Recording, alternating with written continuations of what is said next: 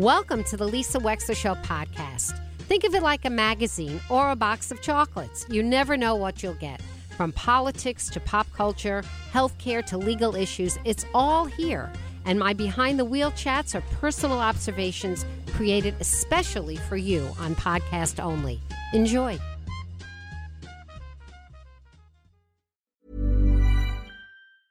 Cool fact, a crocodile can't stick out its tongue. Also, you can get health insurance for a month or just under a year in some states. United Healthcare short-term insurance plans, underwritten by Golden Rule Insurance Company, offer flexible, budget-friendly coverage for you. Learn more at UH1.com. It's that time of the year.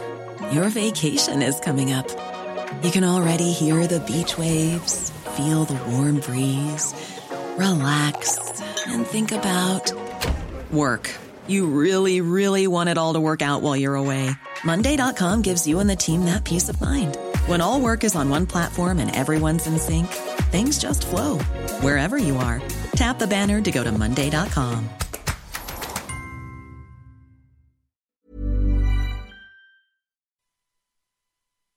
And welcome back to the show. Hola, bola. We're doing a little Lisa on the law. And it's not every area of law, mind you, but if I can help you with an area that I know, I'm happy to do it. You can call me at 203-333-9422. Let's go to Marissa from Monroe. Hi, Marissa. Welcome. Hi, Lisa. Thank you. I have a question regarding estate tax returns. I'll give you a little background, but the question's simple, I think. Two-part question. Can you turn off your radio? Oh, I'm sorry. I'm moving. It's in another house, another room, but I have it on loud. So, thank you. The estate has no income to report. The return has to be filed. Filing on extension. What are the repercussions? Would you please remind me, what does the lawyer need, what information the lawyer needs for the tax return? But also, are there any repercussions or penalty for such a return being filed late when there's no income due, or no taxes due because there's no income produced until the final return? Because initially we're talking about going for 2 years instead of one, so we'd have to file two returns. And, you're talking about the estate income tax, or are you talking about the estate tax return? Yes. No, I guess I thought it was one and the same. No, we have it's to not. File a No, it's not. Oh, okay. We have to file a return after 6 or 9 months or something, and we got an extension. Right. So then we have to file it by the anniversary of date of death. But I do recall, and I have it in a letter, but Lisa, I've been too nervous to read the letter, so I thought I'm going to read the letter, but I'm calling Lisa. Oh, okay. Yeah. All right. So Marissa, let me explain. I'm a technically responsible person. All right. Get your pencil. What I seem to remember, yes. I've got it here. What I seem to remember is the attorney in this letter saying another option is instead of filing two returns is to pick another date by which you'll be done. You'll have sold the house, everything will be done, whether it's a year and a half or whatever it is. That's the date. And then you're done, and you just file the one return by which the house is sold. But that's he's talking about two different returns. Okay, so let me explain. Okay, big picture. Sure. There are, when a person dies, they have an estate, and that has a snapshot value of a date of death value. And that amount of money is only subject to a federal estate tax if it's over $12.2 million, which puts you in a very, very small category of estates. Yes, we're not. And now Connecticut is also up there of $12.2 million. So it used to be Connecticut was $2 million or $3 million or $4 million, and the federal was much higher. Now they're the same. Okay, so you have to have a lot of money at your date of death in order to be liable for any estate taxes, federal or state. Now, however, Connecticut in its infinite wisdom has said, even if you don't owe an estate tax, you have to file an estate tax return. That's the law. And that document is called a CT-706-NT, NT standing for no tax. CT-706-NT. The CT-706-NT is a summary of the date of death values of everything that a person owns. And even if they own things jointly, the law presumes that their share is 50%. And so 50% of that goes on the tax return. And it's called a CT-706NT. And instructions are with the return. It is filed with your local probate court, even though technically it is not a probate document. But it is filed with your probate court, and it is the probate judge who signs off on the return. Because you're saying that you're not a taxable estate. If you were a taxable estate, it's called a CT-706, and you give a copy to the probate court, but you file it with the Department of Revenue Services of the state of Connecticut and Hartford, the DRS, okay? So far, Marissa, am I clear about that? Yes. Okay. Now, the 706 is due 6 months from the date of death.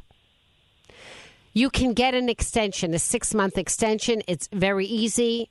I sign them all the time as probate judge. It's easy. You just request it and you get one. Okay? And that just gives you an extension of time by which to file the return. Remember, you're not paying any taxes anyway. So you say to yourself, well, then I don't understand. What money am I paying? I'll tell you. You're paying the probate fee. The right. Probate fee in Connecticut is established by virtue of what you report on your Connecticut estate tax return.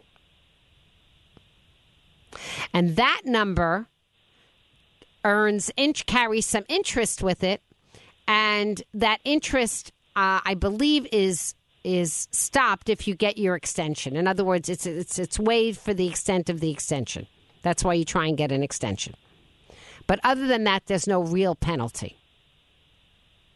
So if it's not filed by the extension date, then you're going to have a little bit of interest on the money that you would have earned.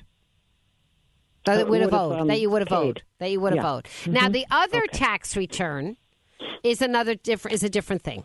When somebody dies, they die in the middle of a year, right? They die on a date. Who is going to file their income tax for that date? The executor of the estate. That is called a 1041. Similar to a 1040, right? So individuals file 1040s when they're alive. They file a 1041 as an executor for somebody who has passed away.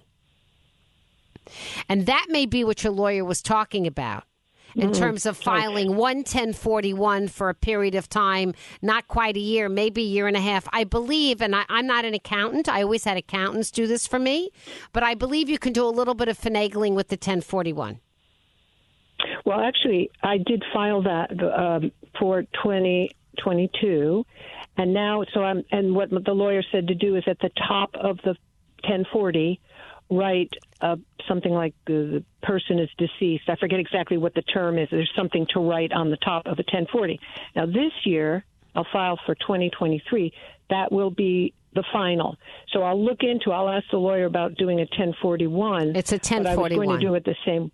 Yeah. Okay. So the final is income tax. Okay. So the 1040 is for the time period of that year that she was alive. The 1041 is for the time period of that year that it's an estate. So you see what I'm saying? So there'll be two. There'll be two. There'll be two. So if somebody dies in April, the January through April is a regular tax return. She was alive, but you're filing it for her, but she was alive. But then if she died in April, the estate itself may earn money on money. It may not, or it may. And that, right? In other words, so let's say she's got money right? She could be earning 4% on her money. Here. Right.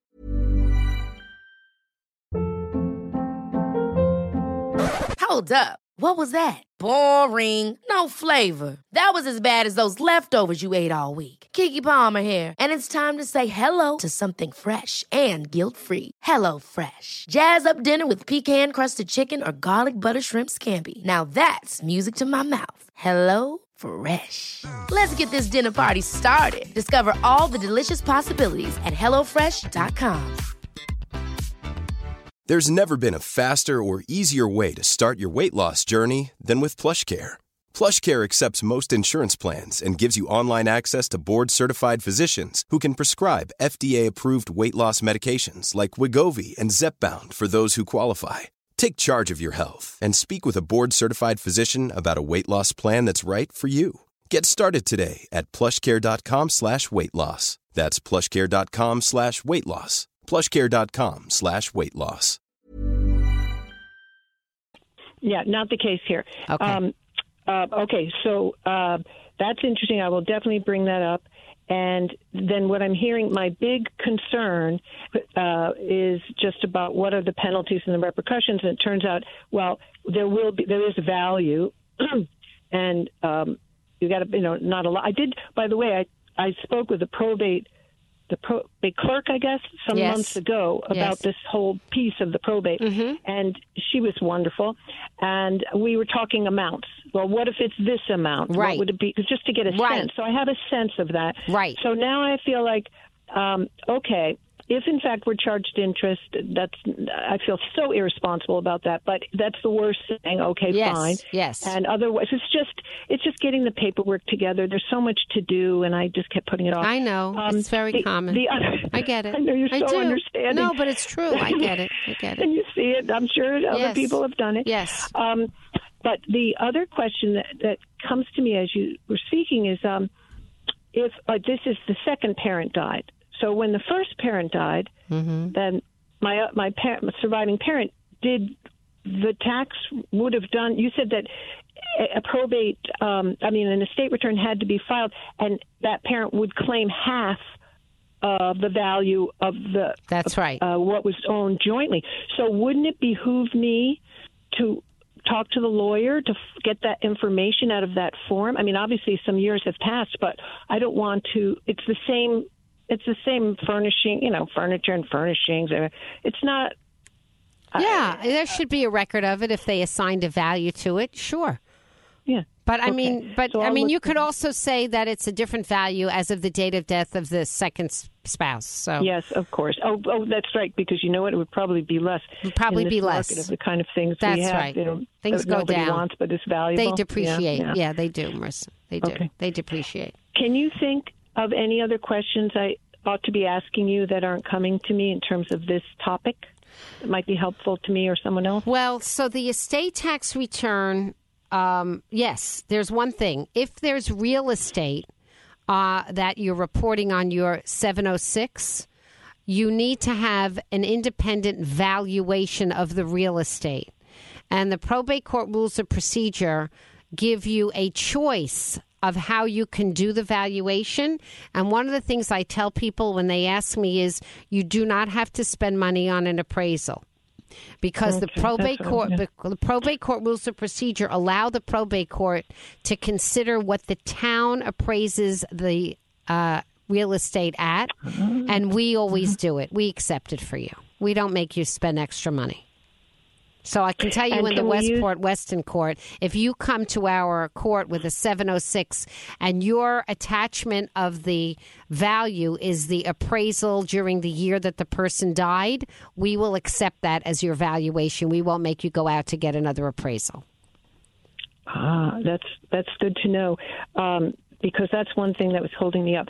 Now, the tax assessment, my understanding is they assess it's 70% of what the value would be. They tell you the value on your assessment, though. They actually tell you this is the 70% and this is what we value it at. If you look at the card, you'll see.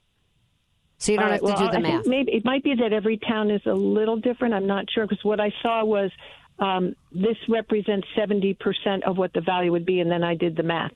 But what I hear you saying, whether it's on there or not, well, actually, correct me, whether it's on there or not, if I end up doing the math, then what the lawyer had told us originally was you want the highest value you can get, because when you sell the house, if you sell it for higher than that value, you want there to be a small difference. Correct. You know why that is, right? You know why that is? Sure. Taxes.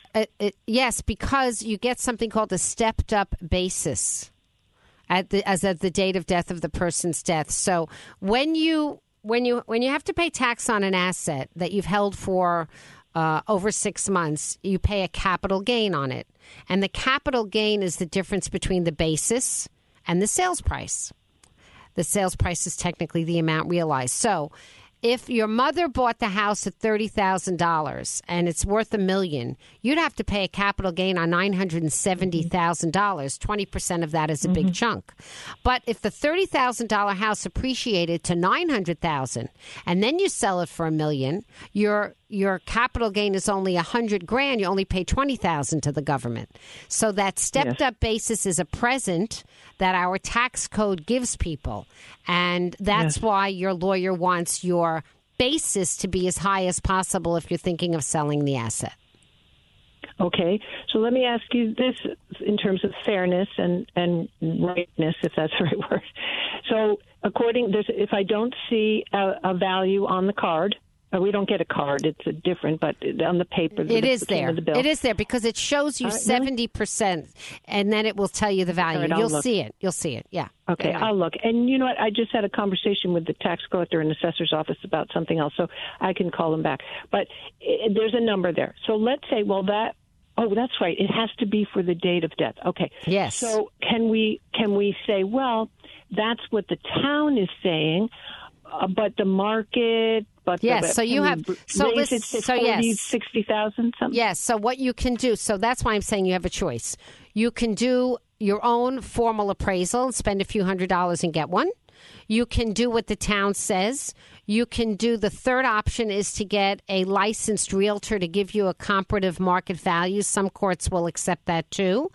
And the fourth is to show the contract of sale. In other words, you've already marketed it. You already have a price by an arm's length buyer, and that's the price you put on the tax return. So you can do one of four options.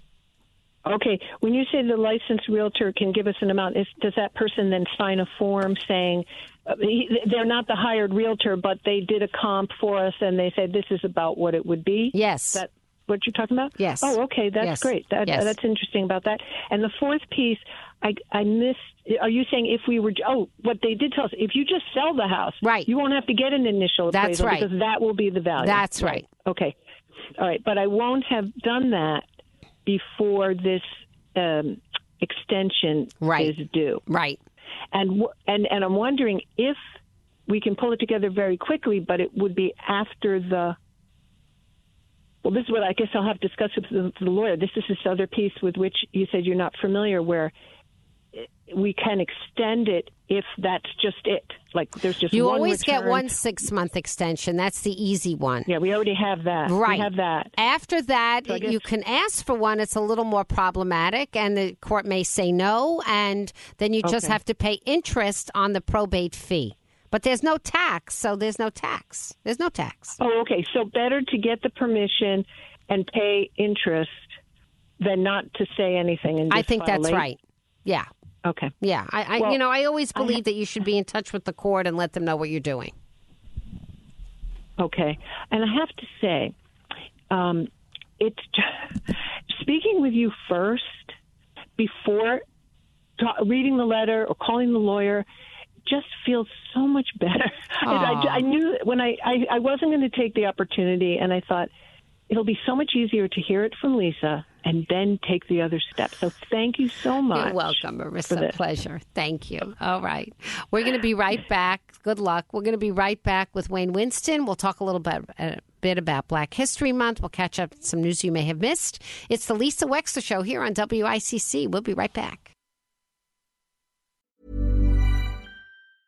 Ever catch yourself eating the same flavorless dinner 3 days in a row? Dreaming of something better? Well, HelloFresh is your guilt-free dream come true, baby. It's me, Keke Palmer. Let's wake up those taste buds with hot, juicy pecan-crusted chicken or garlic butter shrimp scampi. Hello Fresh. Stop dreaming of all the delicious possibilities and dig in at HelloFresh.com. Let's get this dinner party started.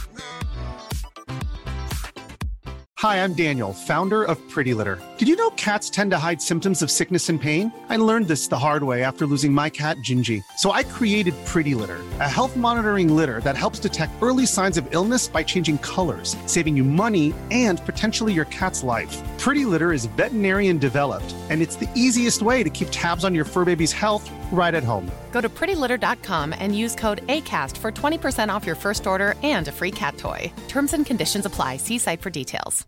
Imagine the softest sheets you've ever felt. Now imagine them getting even softer over time. That's what you'll feel with Boll & Branch's organic cotton sheets. In a recent customer survey, 96% replied that Boll & Branch sheets get softer with every wash. Start getting your best night's sleep in these sheets that get softer and softer for years to come. Try their sheets with a 30-night guarantee. Plus, get 15% off your first order at bollandbranch.com. Code BUTTERY. Exclusions apply. See site for details. Thank you for listening. If you liked what you heard, please share it with your friends. And as always, feel free to contact me at lisa@lisawexler.com.